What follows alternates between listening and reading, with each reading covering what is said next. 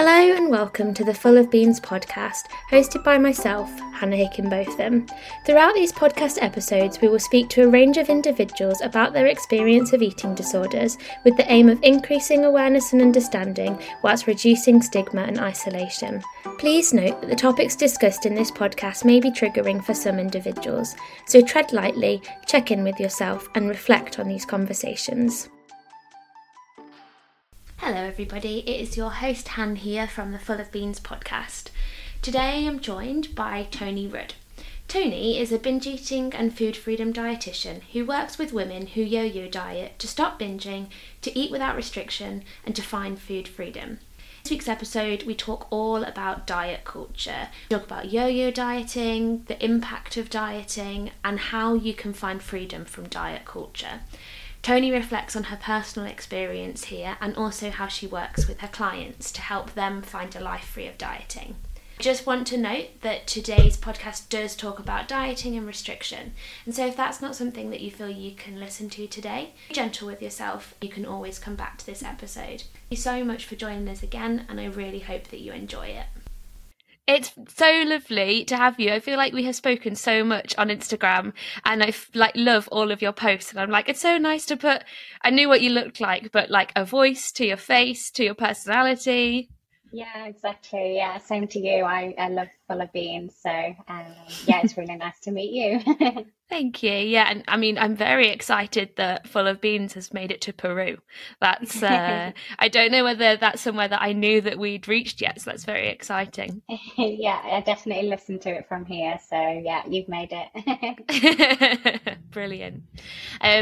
So today we're going to be talking about dieting, and I guess just to preface that before we start, we're not talking about diets as in the food that we eat, we're talking about dieting as in diet culture and all the nonsense that comes along with it. So just to start with, I'd really like to get to know you a bit more. So how did you get into the work that you're currently doing, and what is the work that you're doing? Yeah, so I am a registered dietitian and I work in the non-diet kind of space, mainly with women, like you said, who yo-yo diet and binge eat or emotional eating. And how I got here is, yeah, such an interesting question because it's something that I think I've only really recently been reflecting on myself. But essentially, I grew up as a dancer in the dance world. And when I was 18, I went to a dance college and I experienced I had a negative experience basically. Teachers would tell us to look a certain way, that we need to lose weight and that our bodies and what we look like wasn't good enough.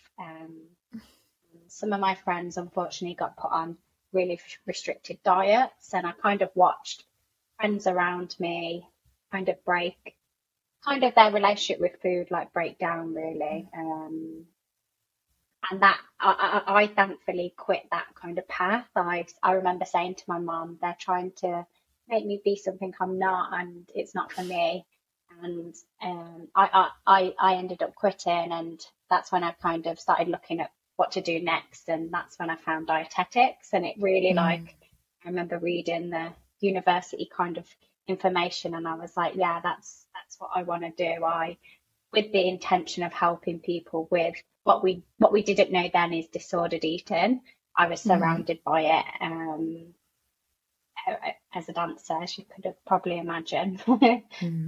Yeah. And then in my 20s, when I was training to be a dietitian and even early on in my career, I actually did have an unhealthy relationship with food myself. And I think that experience being a dancer, going to dance college really kind of brought that on as in my 20s. And I found my 20s with food and dieting really difficult, to be honest. And it's not really something I thought about at the time. It's only something that I'm really realizing now in the last few years.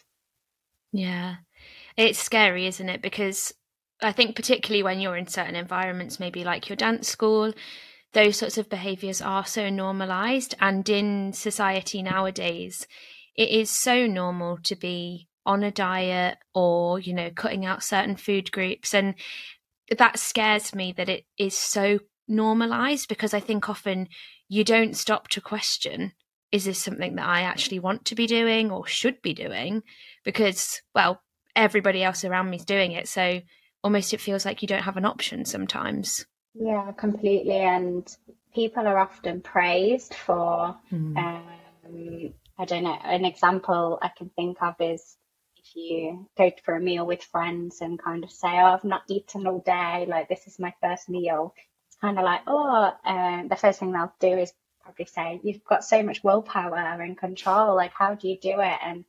And whereas that kind of comment might be really helpful to that person in their eating disorder. So it's really tricky, and it is really concerning how normalized it is.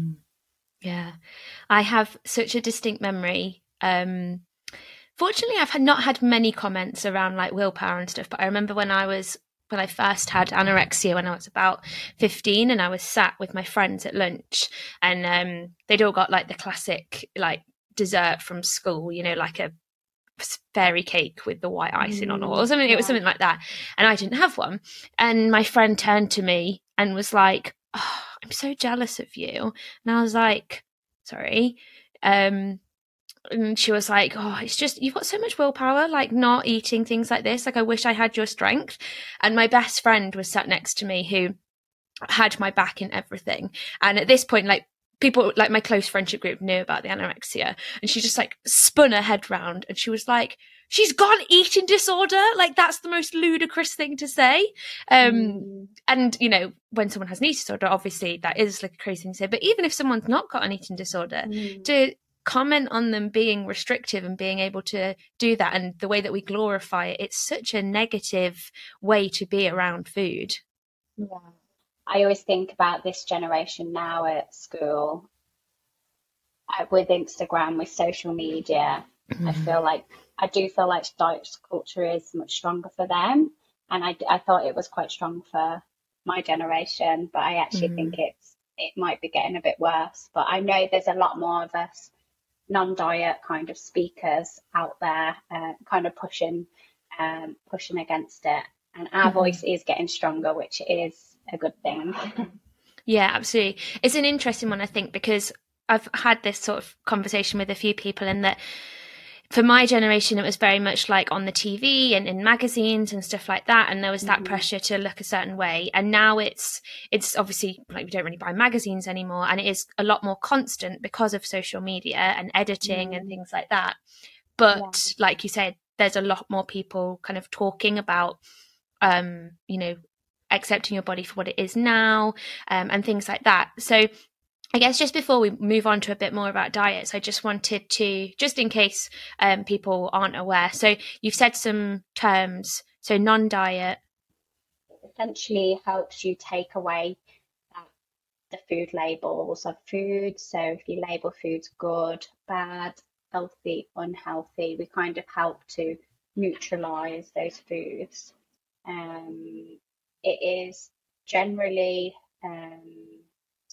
not weight focused, so we look at health holistically in a non-diet approach. We're not just focusing on what the scales are doing. We generally encourage people not to weigh themselves within the non-diet approach, because I think people forget that health is so much more than just weight. Health is so dependent, and you could be let's say a healthy weight to what society says healthy, but also have very bad eating habits or bad mental health, or so it's holistic. It's a holistic approach away from focusing on diet.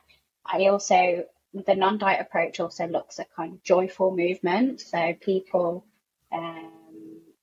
instead of focusing on exercise to earn food, it helps you to really understand what you get out of exercise, the happy hormones, the headspace, rather than kind of punishing yourself with that movement. And also like emotional hunger, fullness levels, So there's a lot of things that we can do within the non-diet approach. It's similar to intuitive eating, really, if that's something that people have heard before. It sounds very much, I mean, I'm going to say this, so this is going to sound really obvious, but where dieting is so really not listening to your body, not listening to your needs, kind of following a rule book that's externally written, that actually there is no rule book because you go from one diet to the next and they're all different. It sounds like the non-diet approach is the complete opposite of that, which makes sense because one's non and one's the kind of full version, if we're going to say that, in that it's so mindful, and the approach is, you know, listening to your body in terms of what do you need right now, and, you know, whether that's the exercise that you're going to do or the rest that you're going to give yourself or the food that you're going to provide to yourself.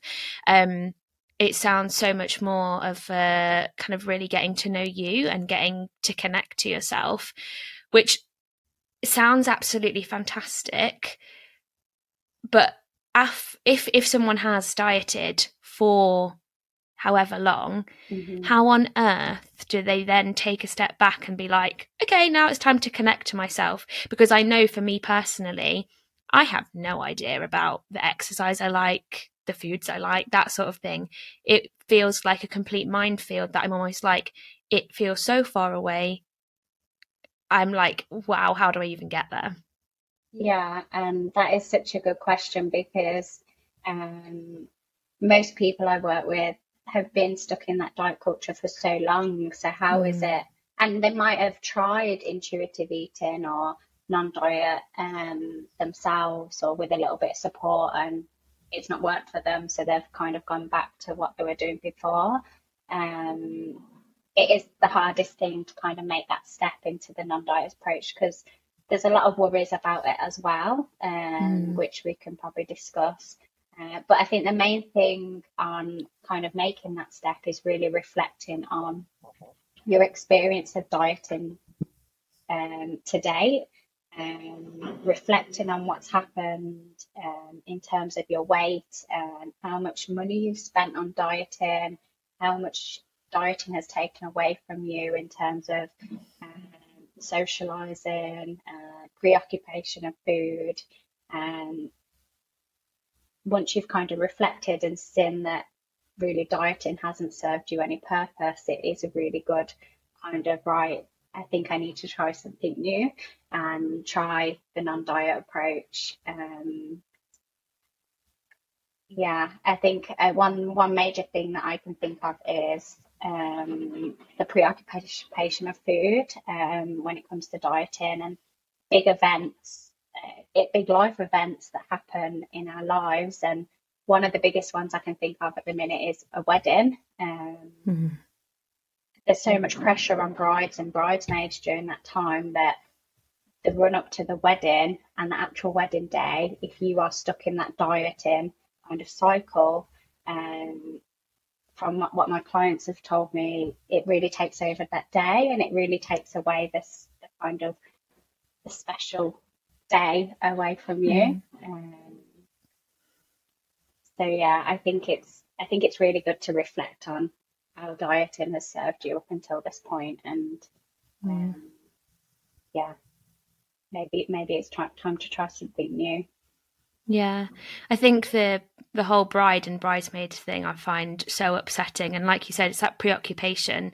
I have two friends that are like on the run up to getting married, and one of them is so preoccupied with her body and the way that she looks and dieting, and I just keep trying to very nicely say to her, like, you're getting married because you love each other and you love each other right now. Like, you don't need to change.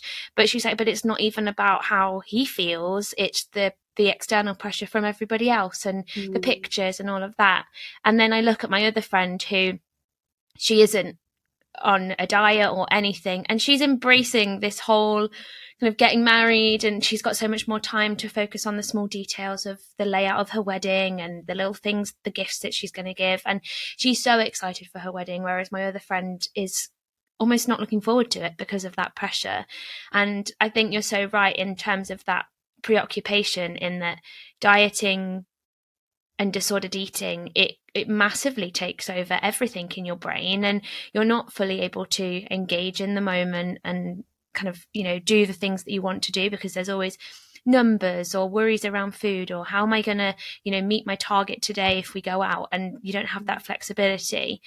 And I think one thing that always stands out to me is that when we talk about diets, it's so sort of prescriptive in the way it's like, in order, you need to do this thing and then you'll lose weight, X, Y, and Z, whatever. And if it doesn't work for you, it's not because it's the diet, it's because it's you don't have the willpower, you couldn't stick to it, all of this. So it's almost like you feel rubbish because you don't like the way that your body looks, because you've been kind of conditioned in society to hate the way that you look. So you go on a diet with specific rules, but then you can't achieve the diet because nobody can, because the rules and whatever are so unbelievably stupid.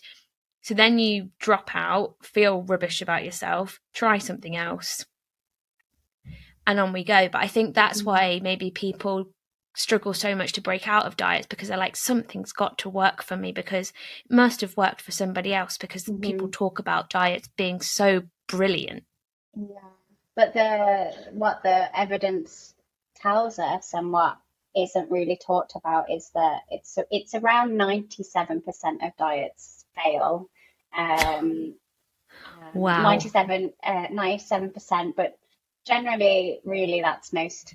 I would say 100% of diets fail, because the evidence that shows that people that are successful, and when I say successful, it's they've retained with the weight loss over 2 years. So really 97% of people are regaining that weight back that they've lost within that 2 years. After that, people that have kept that weight off, there is actual evidence to show that there are higher levels of stress in those people, higher levels of depression, higher preoccupation with food and anxiety around food. And really, we've got to question ourselves, is that health? And that's kind of what we kind of look at in the non-diet world. We kind of give you that information and let you realise that health is more than just dieting, restriction. Dieting puts your body into a kind of a stress mode long term. And if you're kind of a chronic dieter, or you've yo-yo dieted, your body's in a constant state of stress. And again, is that healthy? Is that what you would say health is? Because to me, that is not health. Nourishing your body, having flexibility with food, enjoying food and enjoying social situations is a much more better picture than health than kind of restriction and being really preoccupied with food. Yeah. And, when we think about dieting, I'm not saying that this should be somebody's goal, but the goal of a diet predominantly is to lose weight, and stressful situations tend to be when the opposite happens. So it's almost the long-term impact of the diet when you're trying to lose weight actually is having the complete opposite effect, which then draws you back in, and diet culture makes more money out of you. Which is it's a constant cycle for people, and the clients that come to me have been going through it for years, since they were in their, some people have started their diets as young as 10 and 11, that I work with, and they're in their 30s, 40s, and they're stuck. They feel like they've blamed themselves for so long that why doesn't anything work for me? And like you said, they see people promoting diets that work for them, and you always get pulled into, I'll have one last go, I'll have one last diet, I'll have one last time, and that's diet culture for you. That's the marketing that it does. It kind of drags you in for that one last time all the time. Yeah. And you mentioned there yo-yo dieting. So what is that kind of the, like, going back and forth, or what does that mean for people that haven't heard of that before? So it's essentially called weight cycling, but people might know it as yo-yo dieting, and it's essentially when you kind of go from one diet to the next, and your weight kind of fluctuates with that. So it kind of goes up and down, up and down. And again, there's a lot of evidence to show that kind of weight cycling, where your weight is going up and then you go on a diet and you lose weight, and then you go back up when you stop, and then you try the next diet. There's a lot of evidence to say that actually causes a lot of damage to your health. It increases your risk of weight gain. So you're more, because what happens is it slows your metabolism down when you're going on these diets, and once you stop, you're more likely to put that weight back on plus more, which is what we see in the yo-yoing. And also that kind of, again, it's all linked to the stress, but the stress to the body can actually increase things like diabetes, type 2 diabetes, and some cancers, bone health, poor bone health as well. And people, again, it's not talked about because we're just told that these diets are meant to make us more healthy, but actually the stress on the body and the constant going up and down in weight is not helping at all. It's not good. It's so interesting how the media is very much like everyone needs to go on a diet because of all the health conditions associated with, being in a larger body, and then actually the diets that they're suggesting cause the same issues because there's no, I don't know. I don't agree with the fact that, being in a larger body necessarily leads to all the health conditions that they're suggesting in the slightest. But absolutely, these short-term solutions will not. If they were to provide long-term solutions and behavioural changes so people actually understood what a healthy lifestyle was, which, can occur at any size, that would be so much more beneficial. But we're such a society of short-term quick fixes. We don't actually want to think about, putting in the hard work. I'm not saying the people, I'm saying the people that give the advice, the diet advice. They don't want the long-term stuff because it's not glamorous. It's not sexy. And dieting is sexy. Well, it's not. It's the complete opposite of sexy when you actually diet. But you definitely. I think it's more sexy to have that flexibility and enjoy food for sure. Yeah, 100%.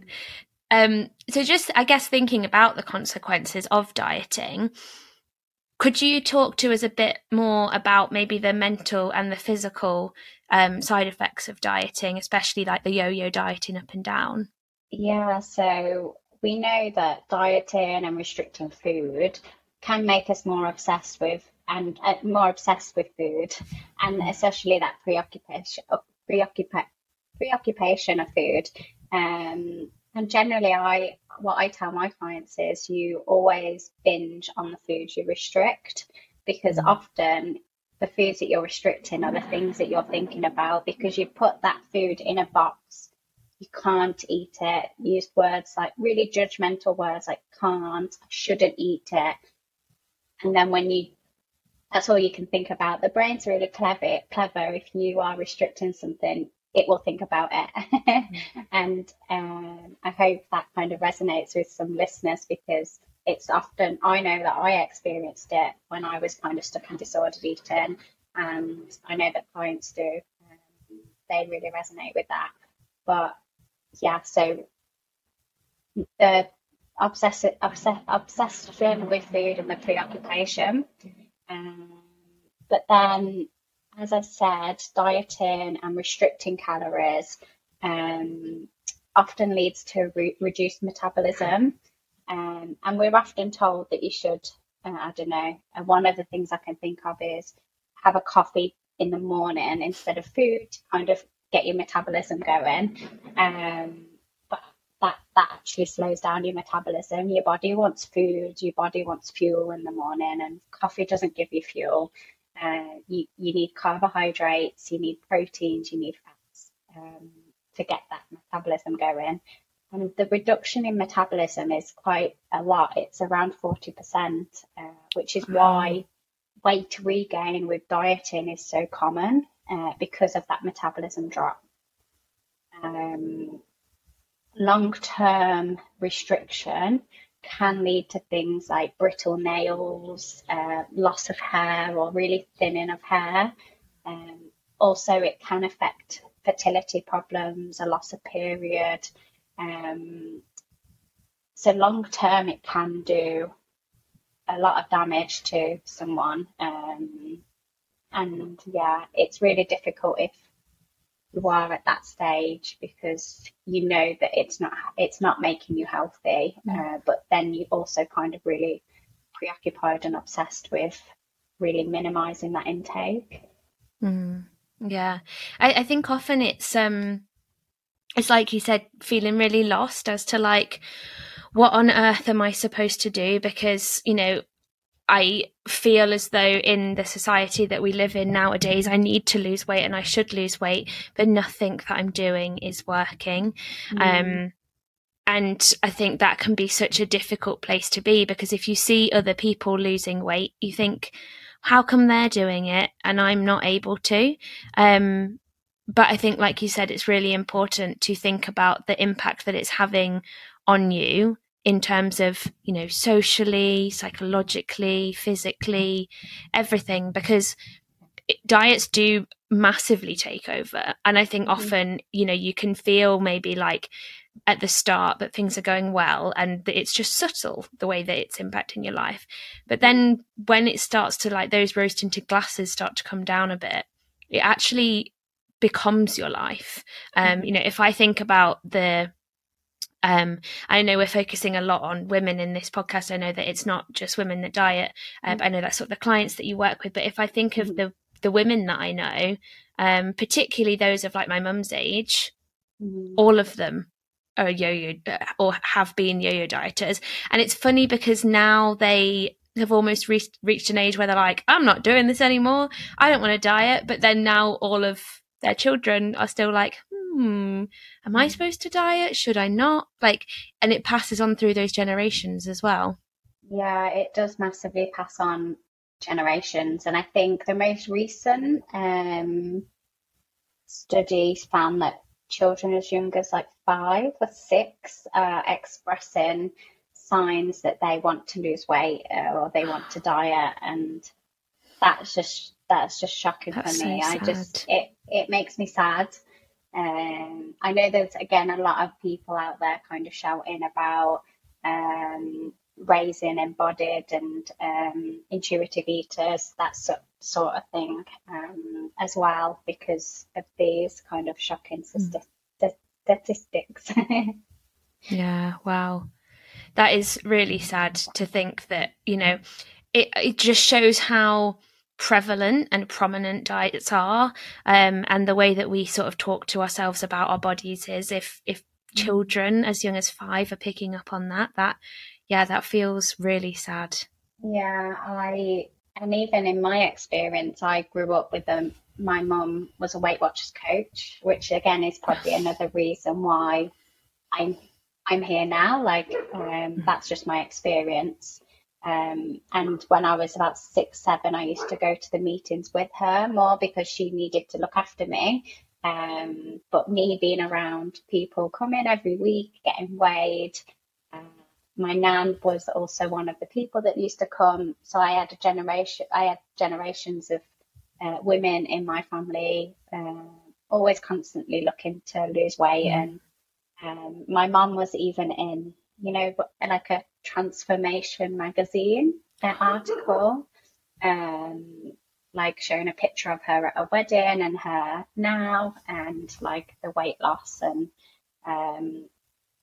again, that's not really something that I don't think I've only started to really think about recently, that was probably a big diet culture kind of, I don't know what to call it, like prevalence in my life. Yeah, it's really interesting you say that. I mean, this is also sad, but I haven't really thought about this. My mum, before she got married, she did Weight Watchers as well. And we lived off Weight Watcher meals, you know, the horrific microwave meals that, oh my God, now I think back, they're literally like water. They were so bad. and my mum was a gold member because she had lost so much weight. So she'd come in and she was like the most popular girl at Weight Watchers because of the weight that she'd lost. And I remember standing in the queue with her, and like people would stand, you know, you were queuing to stand on the scales and be told if you'd done well that week, if you'd been good enough that week, or, you know, had you been naughty and what have you, and just all of the language around it. And you think, oh my God, why on earth were you there? Why did you take your child there? And obviously I'm not blaming my mum in the slightest, because that's all that she knew, and that's all that she thought was right. And that's why I think it's so nice to have people like yourselves, you know, with the non-diet approach, talking about it and being like, you know, there is other options, and actually you do not need to put yourself through this. No, you definitely don't need to put yourself through this. But yeah, you just made me think of when people, I just had that picture of when people are queuing and they're openly talking about like, oh, I ate this weekend, I've not been good. So I've probably put on weight, and yeah, being around that kind of talk definitely has led me to here, to where I am now, and definitely not blaming the mums out there, because yeah, my mum needed childcare and needed to earn money, so it's what they needed to do most of the time. Yeah, I want to come on to, you know, if somebody is thinking about stepping away from dieting, because I think often there's a fear of losing control with food, or kind of, you know, gaining lots of weight, or just everything being so up in the air that you can't kind of hold on to anything.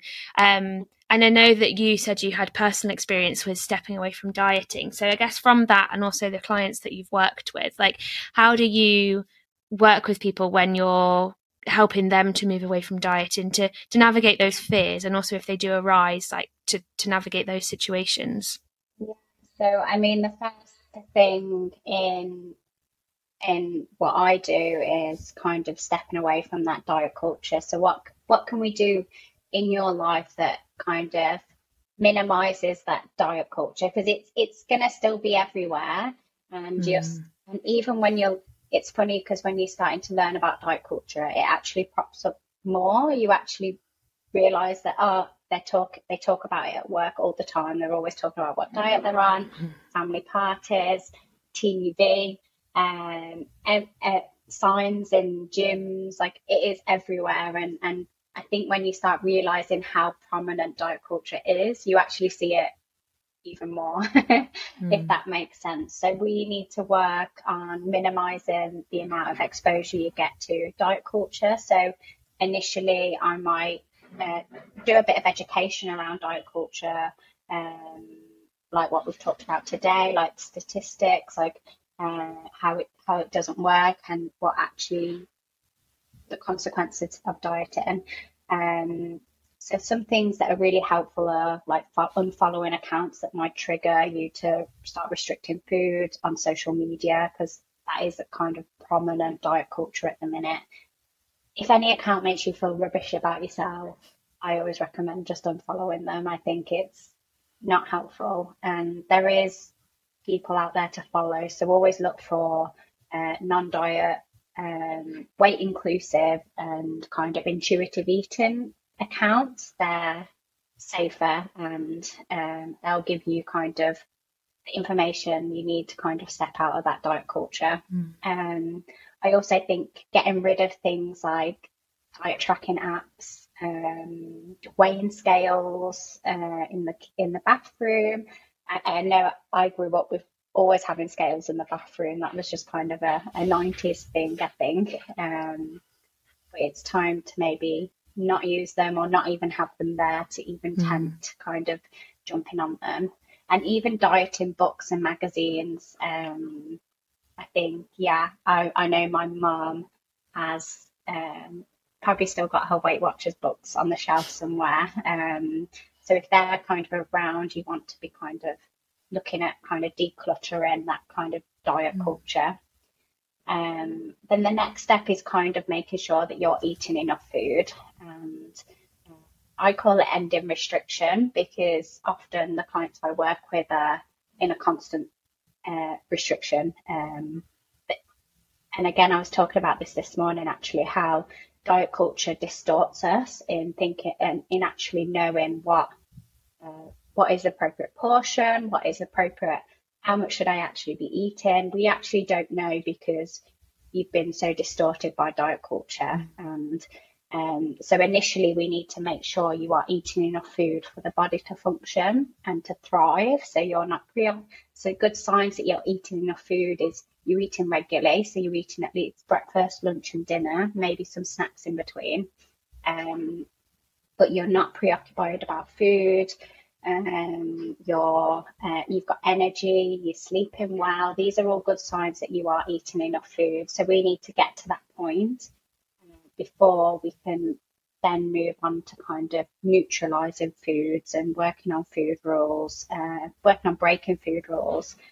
Yeah, absolutely. And I think I really liked what you said there about how diet culture really like plays with your head about what is enough. And because I did a podcast a few days ago and we were talking about recovery and Marcus said, oh, you need to make sure that you're eating enough. And it's like, well, what does that even mean? Like that's such is like, whoa, I've got no idea what is enough. And I think that can often be hard to explore in recovery because your brain is like, well, that's way too much. And, things like that. Yeah, you might be thinking that you're eating 3 meals a day, but they might be really small meals. You might be cutting out food groups. You might be avoiding certain foods. So these are all things like we want to work on in making sure that you're getting all the food groups and you're eating regularly is really important. Yeah, absolutely. Yeah. I think that's an important thing as well. Like you can often think, oh, I'm not restricting because I'm eating enough, but what types of foods, what food groups are you eating? Really exploring that as well. The type of restriction is mental restriction. So you could be physically eating enough food, but in your head you're thinking, I shouldn't be eating this. Like this is going to make me gain weight or having those kind of fears. And that again is whatever you're thinking in your brain is telling your body, and it's another type of restriction that's putting your body in that stress mode again. So there's different types of restriction. There's physical and there's mental, so we need to consider both of them. Working on those kind of, I've mentioned it, but working on those, that language that you're saying to yourself, using words like can't, can, shouldn't, should, can really lead you to feeling a lot of guilt around food when you're eating them. Yeah. It was interesting the other day. I don't know whether you saw it. I put a reel on Instagram, and like it was basically saying that I was super tired and I had a podcast recorded, but I just didn't think that it was going to be very good because I was so tired, and I deserved to go home and sit on the sofa. And I was like, wait, no, I don't have to like deserve it. I don't have to earn it. And then I was like, I should go. No, I can't. And I was like having a thing, and I was like, I just don't know what word to use. Just that you're doing it. You don't need to justify it. Absolutely. Yeah. So I guess to sort of round us off, thinking about dieting on a really positive note, I'm sure people have probably listened to this and thought, okay, yeah, I feel ready, but I just need a bit more motivation. So what would you say the main things are that you've gained from stepping away from dieting? Yeah, that's a really good one. Personally, I mean, I can speak personally about this at the minute, but I've gained a lot, and really, I have to really think about it, and I think about it in the moment. And one example, I went on holiday this weekend. I went to Chile, Santiago, and I didn't feel the need to diet before I went on holiday. And I think that was one thing that I've thought about recently. I've also got a wedding coming up where I'm a bridesmaid, and I'm not having thoughts that I need to change my body or look a certain way. I'm not saying that I haven't thought about it. They definitely came into my brain. I thought about it and I noticed it, and I was able to kind of be like, no, I don't need to do that. I'm just going to do it. And one thing that I did notice with the holiday, not dieting beforehand, I actually enjoyed food a lot more. And I didn't actually eat as much as I probably used to when I used to diet before I went on holiday. And when I used to diet before going on holiday, I probably did eat a lot more regularly, and I ate a lot more of, wasn't really thinking of my choices. I was just going for like the things that I'd been restricting all that time. Whereas this time I was able to just enjoy food before and during and after. Like there's been no kind of restriction around it, which I think is really nice. And I think definitely this time of year, it's some coming up to summer in the UK, isn't it? And it's that time of year where people are kind of like, oh, quick fixes before going on holiday, 2-week juice diet, or which is just honestly will just make you so more preoccupied about food, and you'll have that kind of sense of loss of control when you are on holiday. I think that's a really big thing for me. And not dieting before the wedding that I've got in May is really nice, actually.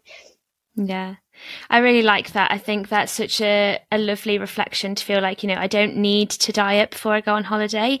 And I think when you do diet before you go on holiday, one of two things happens, and I think this probably depends on your personality type, but one is either you get on holiday and you're like, well, I can't kind of ruin all this work now, so I'm still not going to eat anything, and then you're still restricting and you have a crap holiday because you're just minimizing what you can eat. Or you then think, okay, well, now we'll have the blowout because we're now on holiday, and like you said, you then eat so much more, maybe eat things that you don't even want because you're just like, I can finally have this now and this feels great. So actually maintaining consistency throughout, before the holiday, during the holiday, and just, embracing food for what you want. But almost for me now, my goal in my recovery is not to be able to go on holiday and just eat whatever I want. It's to go on holiday and not care about what I'm eating. If I'm going to a different culture, then embrace the different foods that they've gotten, but embrace them because of the cultural aspect rather than kind of, the food that it is, if that makes sense. And being able to go and kind of just be in the moment with the people that I'm with and really enjoy myself. That is what feels important to me, rather than like, oh, I can have X food now because I'm not restricting anymore. Yeah, and like you said, you're more in the moment with it, and